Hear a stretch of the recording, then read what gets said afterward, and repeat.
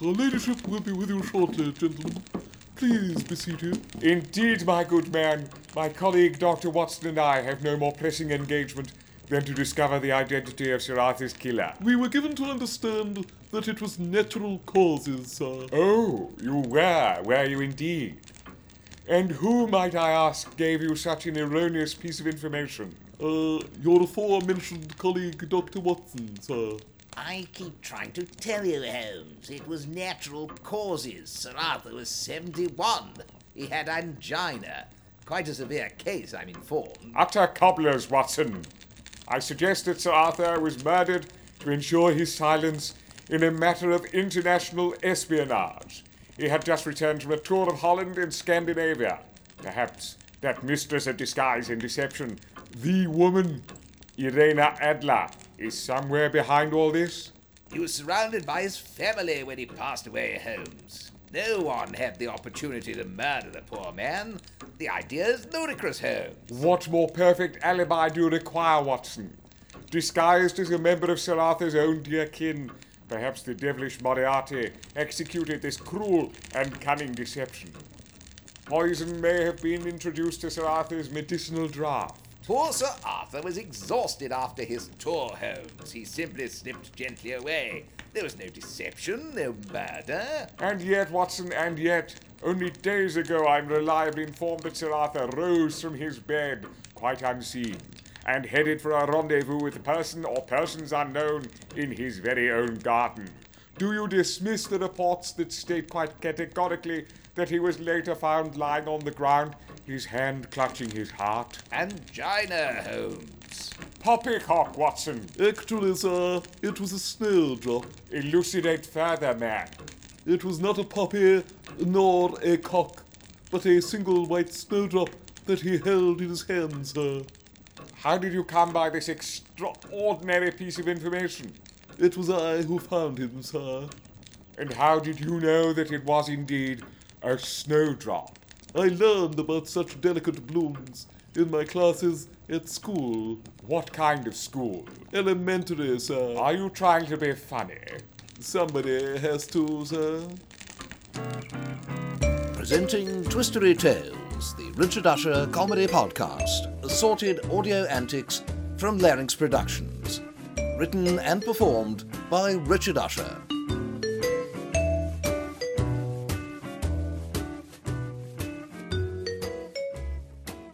Welcome to my Twistory Tales for July.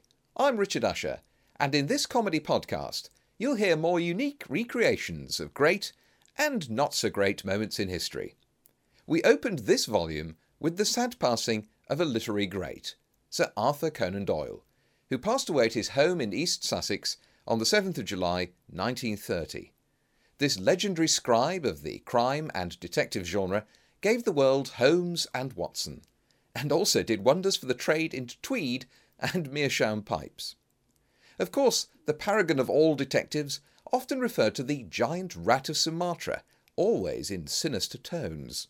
Speaking of rats, let's leap forwards to the 22nd of July, and backwards to 1376, and the legend of the Pied Piper of Hamelin. You ready, McTavish? Aye? Well, stand by. I think we're up after this clown. Look at the state of him. Big multicoloured outfit like that. How's that going to attract rats? I doubt that'd attract anyone. Except maybe King Edward II, God rest him. Next on the rat factor, we have Nicholas of Cologne. Now look at that. That tiny little whistle. Pathetic. And now look. He's just chucking bits of cheese about. Oh, desperate. Attention! Rat! Eyes in Big Rat!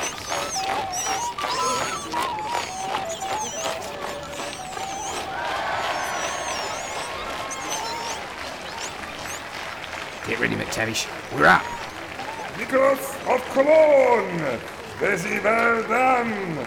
Next, we have Ken McTavish und his taten Wunder.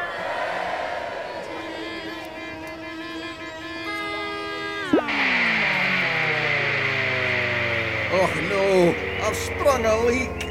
Do something. Such as? Chant something. There's a squeak like a rat. Ladies and gentlemen, we have something that will guarantee you'll be rat-free in minutes. Please give a warm welcome for our special guest with his latest poem, Annelida and Artsy, Mr. Geoffrey Chaucer.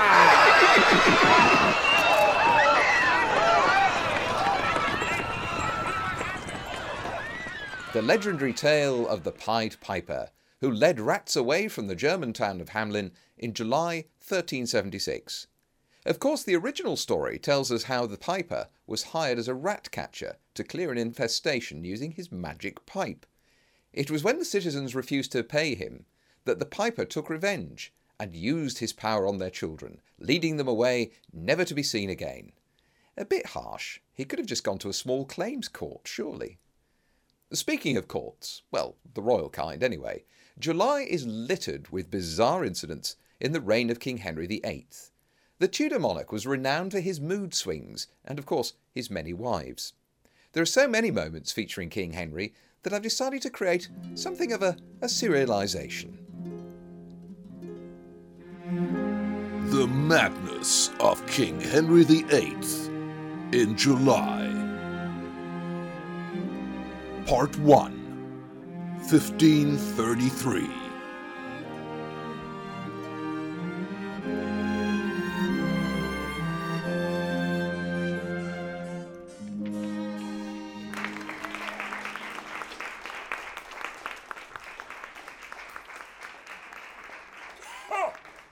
Catherine of Aragon?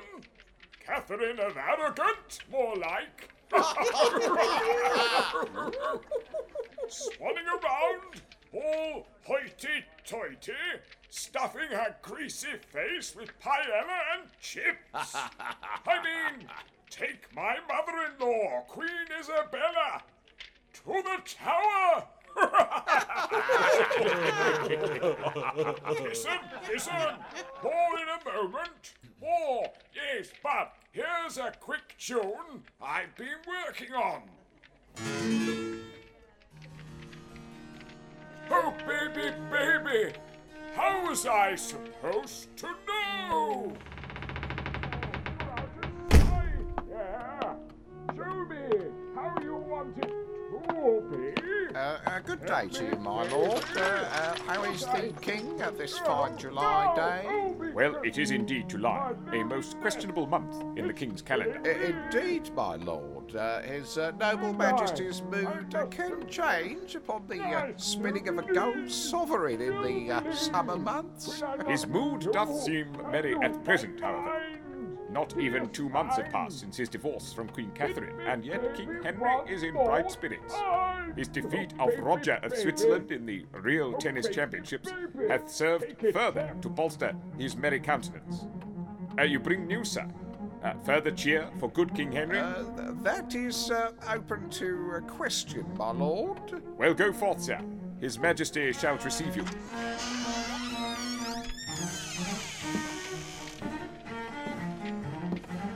Your Majesty, I bring news from Rome.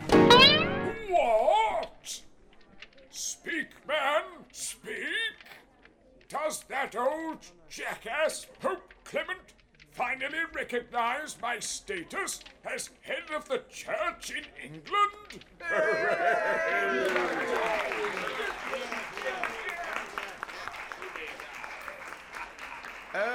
Not exactly, Your Majesty. I'm instructed to inform you, sire, that His Holiness Pope Clement VII has, in point of fact, he's excommunicated you. What? That Medici jackanapes! That Florentine half-wit! That illegitimate son of a pizza chef grows a beard in full contravention of the canon laws and has the nerve to criticise me? I'm the King of sodding England, and if I want a divorce, I'll have one. And that beardy, weirdy, papal people-eating ponce cuts me off. I'll soon show him I'm going to grow an even better beard. And henceforth, everyone shall grow beards, even the ladies. Henry the hipster shall be my new moniker. Well, I'm relieved that your Majesty took the news so well. Indeed, sir, indeed. Guards, take him to the tower. Oh.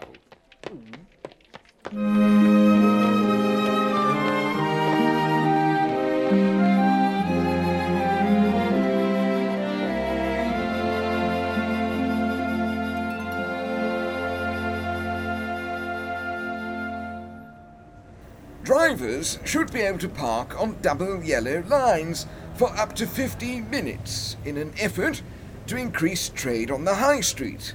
That's according to proposals from the Hopelessness Secretary, Derek Branston.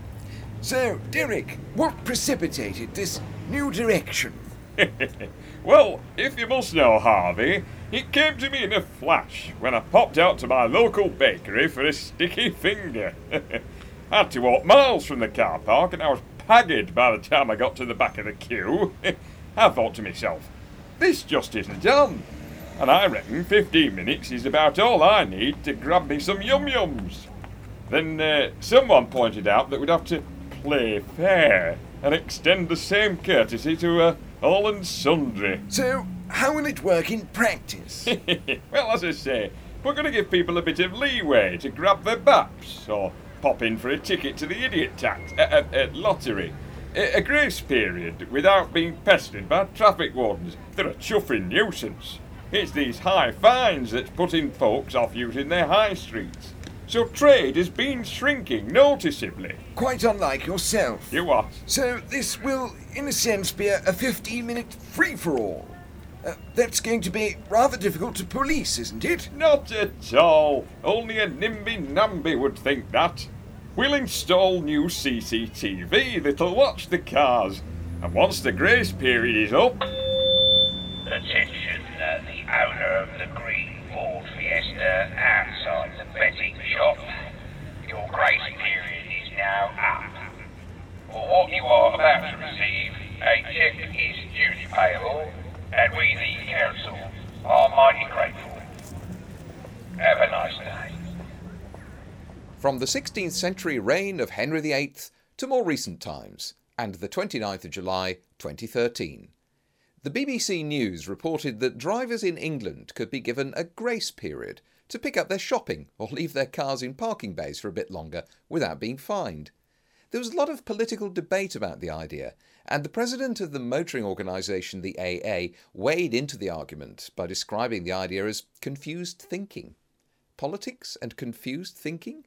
Goes with the territory, surely. Now, one man who often has a lot on his mind and gets confused about such things is that master of mirth, Ben Bernard. Blog off, Ben Bernard. Snack smuggling.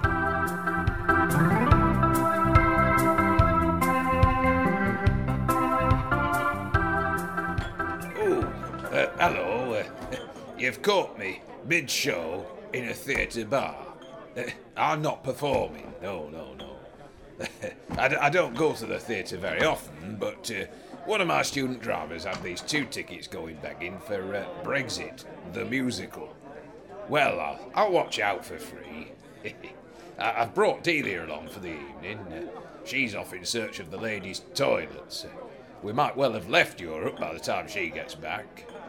It's a bit of a surprise, a costly one at that, when you find out that you can't take certain things into the theatre for security reasons. I had me cheese sardies confiscated. They said they might contain plastic explosives. I guess the own-brand cheesy slices do look a bit rubbery, but I told them the only exploding they do is once they've been through me guts. Any road, the security staff told us we could buy sandwiches at the cafe bar. A 5 by 10 centimetre bit of bread with shrivelled cucumber and a piece of ham so thin it's almost transparent is not worth the second mortgage we've had to take out to buy it. Oh yes, and they took me flask of tea off me too. That was in case it contained the ingredients of a dirty bomb. We've had to have a frappa happa dapper chino. They don't sell tea as it's apparently not hipster enough. 2 coffees cost more than the chuffing flask, tea bags, milk, lecky to boil the water, and the petrol it took to drive us here. I know they're doing their best to keep us safe from all them mad wazzocks out there who want to threaten the innocent, and good on 'em. But you have to draw the line somewhere. Well, since Delia's taken a liking to this going out to see a show lark, I've come up with a cunning plan for the next trip. I'm going to leave the bag in the car and repurpose the hump that I was given to wear in a failed retelling of Richard III that my agent booked me for. I'll use it to secrete all the goodies that we need for an enjoyable theatre-going experience and assume a hunched position. I'll tell Delia I've got a touch of sciatica. And then we'll enter Checkpoint Charlie at the theatre doors. They'll be so careful not to offend a man with a hunchback that they'll never suspect I'm smuggling snacks. Sorted. Snack Smuggling was written, performed, edited and produced by Richard Usher. Blog Off Ben Bernard is a Larynx production.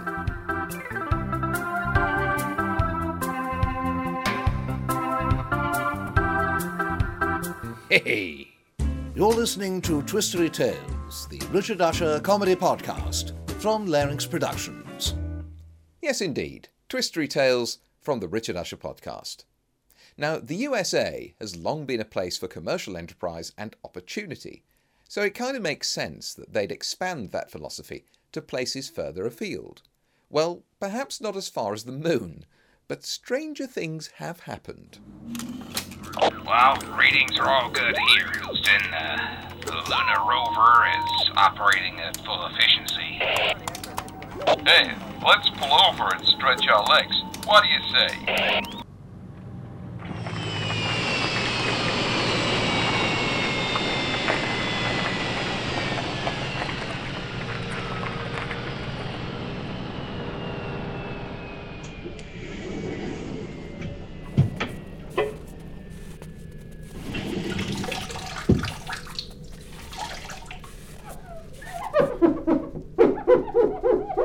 What the heck?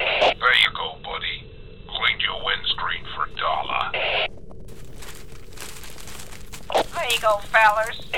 What the heck? What is this? It's your ticket. Traffic violation. You stopped by a hydrant. Our twistery take on the day that 2 US astronauts went for their first drive on the moon on the 31st of July 1971. It was David Scott and James Irwin who drove their lunar rover vehicle across the surface of the famed space body. I've no doubt that Jeremy Clarkson is planning a similar adventure. Which reminds me, time for more Henry VIII.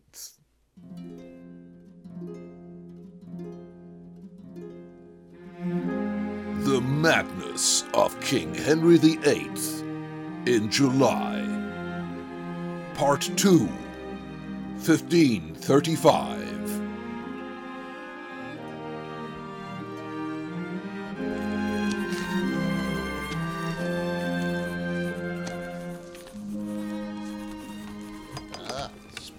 Splendid, all the news right up to date. Now, where's that dratted starling gone? Hold still, you pesky avian hooligan!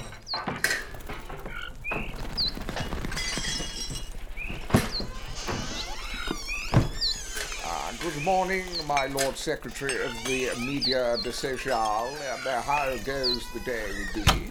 Well, my dear Lord Chamberlain, it would be going a lot better if I could just attach this message to the carrying device upon yonder starling. And what, pray, is the nature of this message? It is the latest tweet, sir. Updates from the court circular, news from the royal palaces, etc.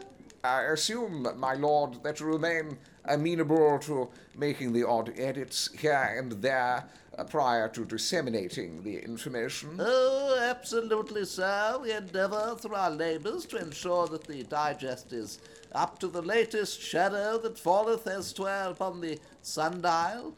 Only last month we were ready to tweet via Godfrey here and his flock of starlings, when a sudden outbreak of the pox in Deptford necessitated the late inclusion of advice from the chief surgeon not to exceed one boiled egg per day, to drink less water, and thus imbibe more mead and ale. Why do you ask, sir? Well, it is July, and you know what happens in July. Indeed, my Lord Chamberlain, indeed. And fear not, the results of the real tennis championships at Hampton Court have been fully recorded, and in His Majesty's favour. Most fortunate, my lord. A night in the stocks for Lord Murray soon cured him of his overzealous desire to claim victory. But I reiterate, my lord, that it is July. You know what happens in July.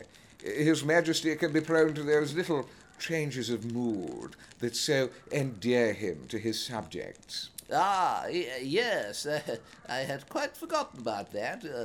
Dare one ask? I mean to say, sir, we have included all of the latest gossip regarding good Sir Thomas More, how he has been placed on trial and awaits his fate in the Tower. Extremely popular with the subjects, this story. Literally thousands of likes were tallied, and pigeons flying hither and thither to retweet the various turns of event. Yes, indeed, even the humblest Norfolk illiterate appears to register an appreciation upon hearing about the aftermath of Sir Thomas More's refusal to attend the coronation of our Queen Anne Boleyn, and then, of course, being charged with bribery, and his period of silence regarding the oath of allegiance to the parliamentary act of succession. Of course, the peasants, the length and breadth of our great land, know the result of his holding fast to his refusal to public uphold King Henry's annulment from Catherine. Trial of the century, some are calling it. The century is young, my lord. Is there room enough on the vellum to record the latest news? I fear Sir Thomas is to be executed. He faces the axe. Most assuredly a headline, sir. I believe that I can find room to record this. Well.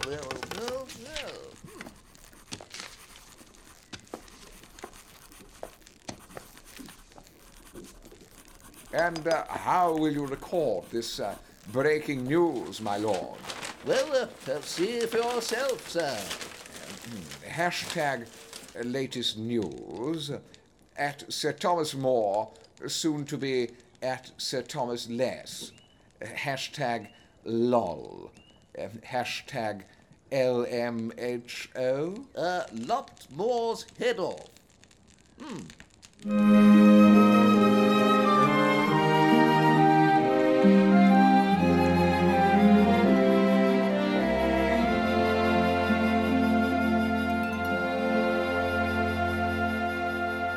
Stay tuned, streamed, or whatever the appropriate phrase is for more Henry Tudor nonsense. Meanwhile, we take a trip back to the 24th of July 1851 and the day that the window tax was abolished in Britain. You know about the window tax. If you've ever seen one of those old properties with bricked up windows, that's all down to King William III. He levied a property tax based on the number of windows in a house, and it was in place in England, France and Scotland during the 18th and 19th centuries. Oh, Here we are, madam. The final brick is in place. That'll certainly keep the draft out better than that old glass nonsense. Money saved in both cases, Mr. Mason. Splendid work. Madam, urgent news. What is it, Hives? Why so animated? We have just received word, madam, that the window tax has been abolished. Mr. Mason's work is all for naught, I fear. You mean I can have an extra window after all? Dear me. How will I air the room now? Never fear, your ladyship. I anticipated such an eventuality. I retained... Blimey, the frame. You can still get this old window open. Oh, hey, voila. Oh, that's marvellous. Is it not, Hives? Indeed, madam. Mr. Mason has saved the day with his ingenuity and agile mind. However... Yes? Whilst they have abolished the window tax, they have now levied a spare bedroom tax. Will that be brick or stone for the door, your ladyship? The abolition of the window tax. Not the best idea in the world. A good job that somebody saw through it eventually. Now, if you haven't glazed over just yet, time to return to Tudor England.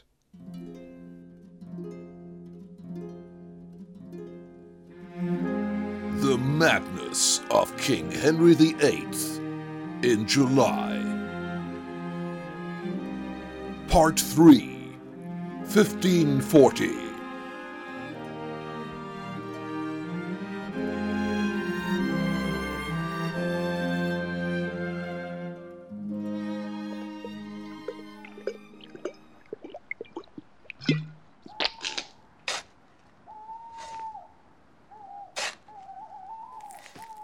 I really do not understand it. The king hath not replied to any of my recent missives, most unlike his majesty. One would surmise that the Lord Great Chamberlain would be in favour with King Henry. Did I not expedite the annulment of the king's marriage to Queen Catherine of Aragon, so that his majesty could lawfully marry the late Queen Anne Boleyn? Did I not also arrange the admirable match with Queen Anne of Cleves, and support his majesty in his efforts for reformation of the church in England? 'Tis true that annulment took place no fewer than 19 days ago, but still... Pardon me, my lord. I didn't see you there. Just emptying out my spittoon.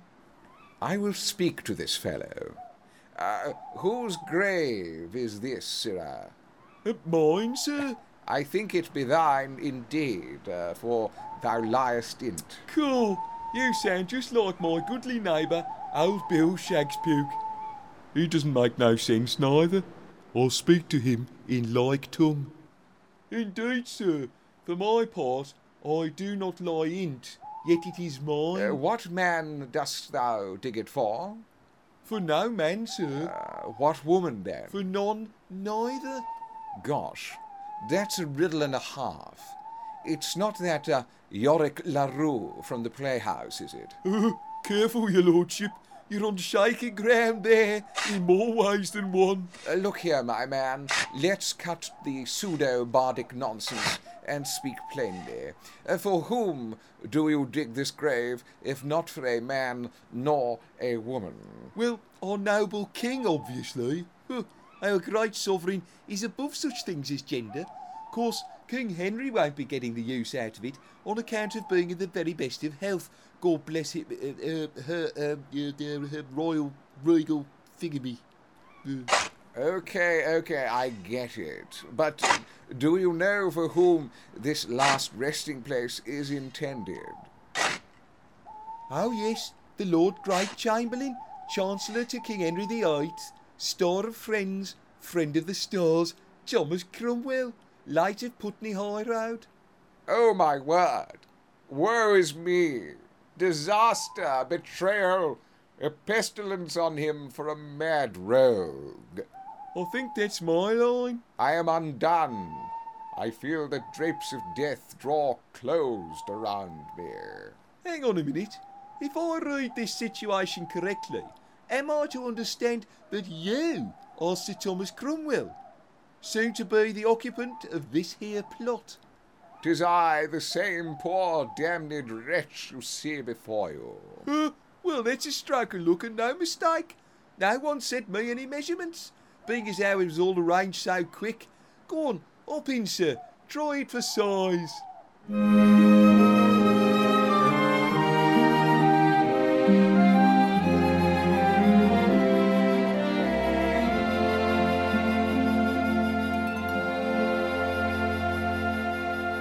You're listening to the Richard Usher podcast, or as we've rechristened it, Twistory Tales. Now from the madness of Henry Tudor to the political shenanigans of the 18th century and the madness of King George III, when he dismissed Prime Minister Lord Grenville on the 16th of July in 1765. The poor old PM was replaced by a certain Lord Rockingham. Oh dear, oh dear, dear, dear. Well, that's it then. Dismissed. Fired. Let go. Dispensed with. I am now an ex-Prime Minister. Oh, that's not good, man. Poor Grenville. His Majesty finally had enough. He claims I am isolating Great Britain on the international stage. There I was, trying my best, scratching around to restore the country's finances. The Stamp Act caused ructions and riots, and my taxation stance on cider turned everything sour. And so you're my replacement, are you? Watson Wentworth, is it not? Second something or other of Rockingham? Lord Rockingham will do. Rockingham by name, Rockingham by nature. Goodness me, my chair is hardly empty and you're cluttering up the cabinet already, I see. Reshuffle, man, reshuffle. Allow me to introduce the new cabinet. On drums, the Lord Chancellor, the Earl of Northington. On bass, Chancellor of the Exchequer, William Dowswell. Kicking it on lead guitar is Minister with that portfolio but plenty of rock, the Duke of Cumberland.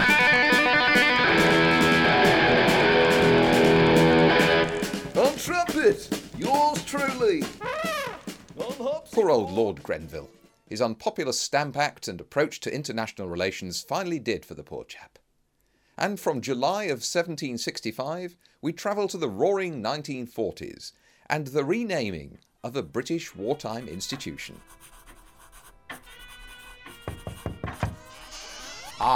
Wilson, come in. There's been a delivery, sir. I believe those new uniforms have finally arrived. Splendid news, Wilson. At long last, the men will have proper kit to wear. Look, Wilson, Marvis is sick there, what? The local Defence Volunteers Brigade, the line of Unicorn, and the town coat of arms is positioned perfectly over the crown of England. Well, sir, it's very impressive, but it must have cost an awful lot of money. Are you sure? I need to say, sir, will the expense be justified, do you think? Such nonsense, Wilson. Of course the expense can be justified. Not just the uniforms, you know.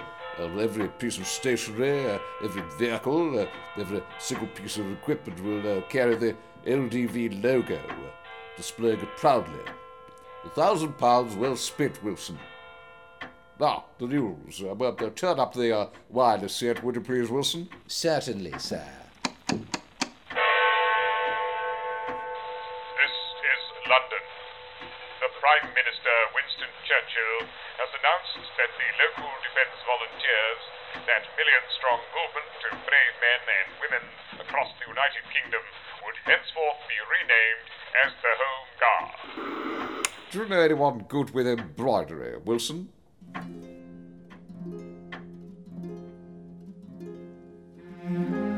The Madness of King Henry VIII in July. Part 4, 1543.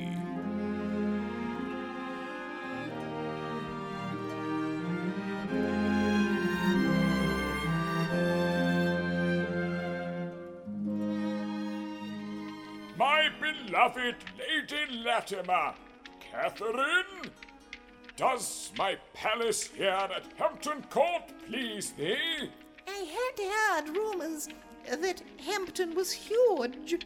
You cheeky little wench! My lady, I realise we've only known each other for 9 minutes, but I feel a strange universal power drawing us together. Must be the power of 3 I've heard the philosophers speak of. That, or the plentiful banquets increasing your Majesty's waistline. Oh, you are wicked of tongue, my lady. Oh, you've heard. Such scurrilous gossip, Your Majesty. It must be the power of 3, as you rightly suggest. It would honour me greatly if you would consent to be my 6th wife. Omne trium perfectum, Your Majesty. Will you consent to be my 3rd husband? I will. Here, try this on for size. A wedding dress. 'Tis a little, used. Only worn 5 times. The, neckline is a little, low. Pays to be prepared.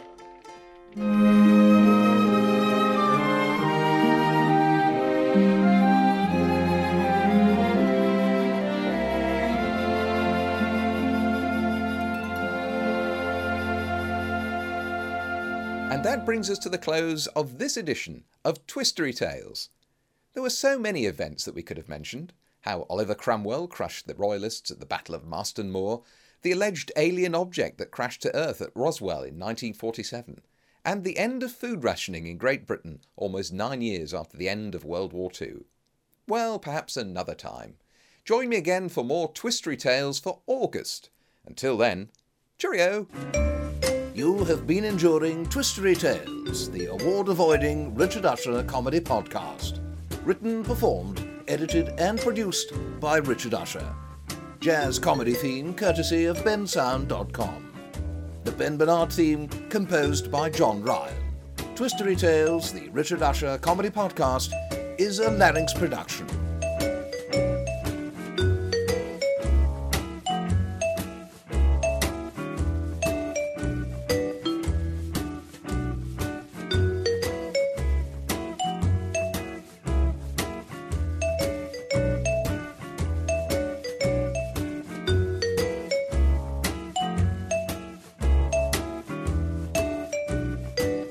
Hey. Hey. Ladies and gentlemen, it's time to boogie on down. Have a bit of a groove. Aye. We're gonna reminisce for a little while, ladies and gentlemen, about somewhere very special. Aye. Somewhere very close to my heart. This fella's good, isn't he? Aye. No fretting on that fretboard, eh? Here we go. Ready, lads? Hey.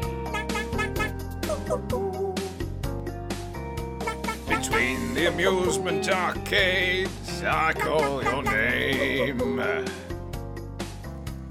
Behind the seafront walls, I used to go. Hey. Upon the summer wind, there's a certain little smell takes me back to the place that I know. Cleethorpes Beach. Hey, Cleethorpes Beach. Oh, it's grand. Hey, there he is. Oh, lovely sand. Delicious ice cream. Hey. The winnings from the bingo I will keep. The sands and grime will blow on your magazine. No one but you and I underneath that overcast sky. Take me back, to the place that I know. Cleethorpes Beach.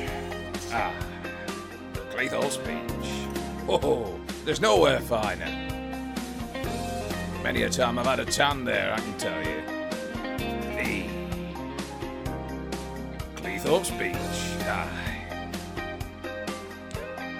He's building up his part, isn't he? Come on now, lad. Oh, dear me. He's got into a jazz riff. Oh, come on now. I haven't got all night, you know. I'm not here for the good of my health. Well, I am, but...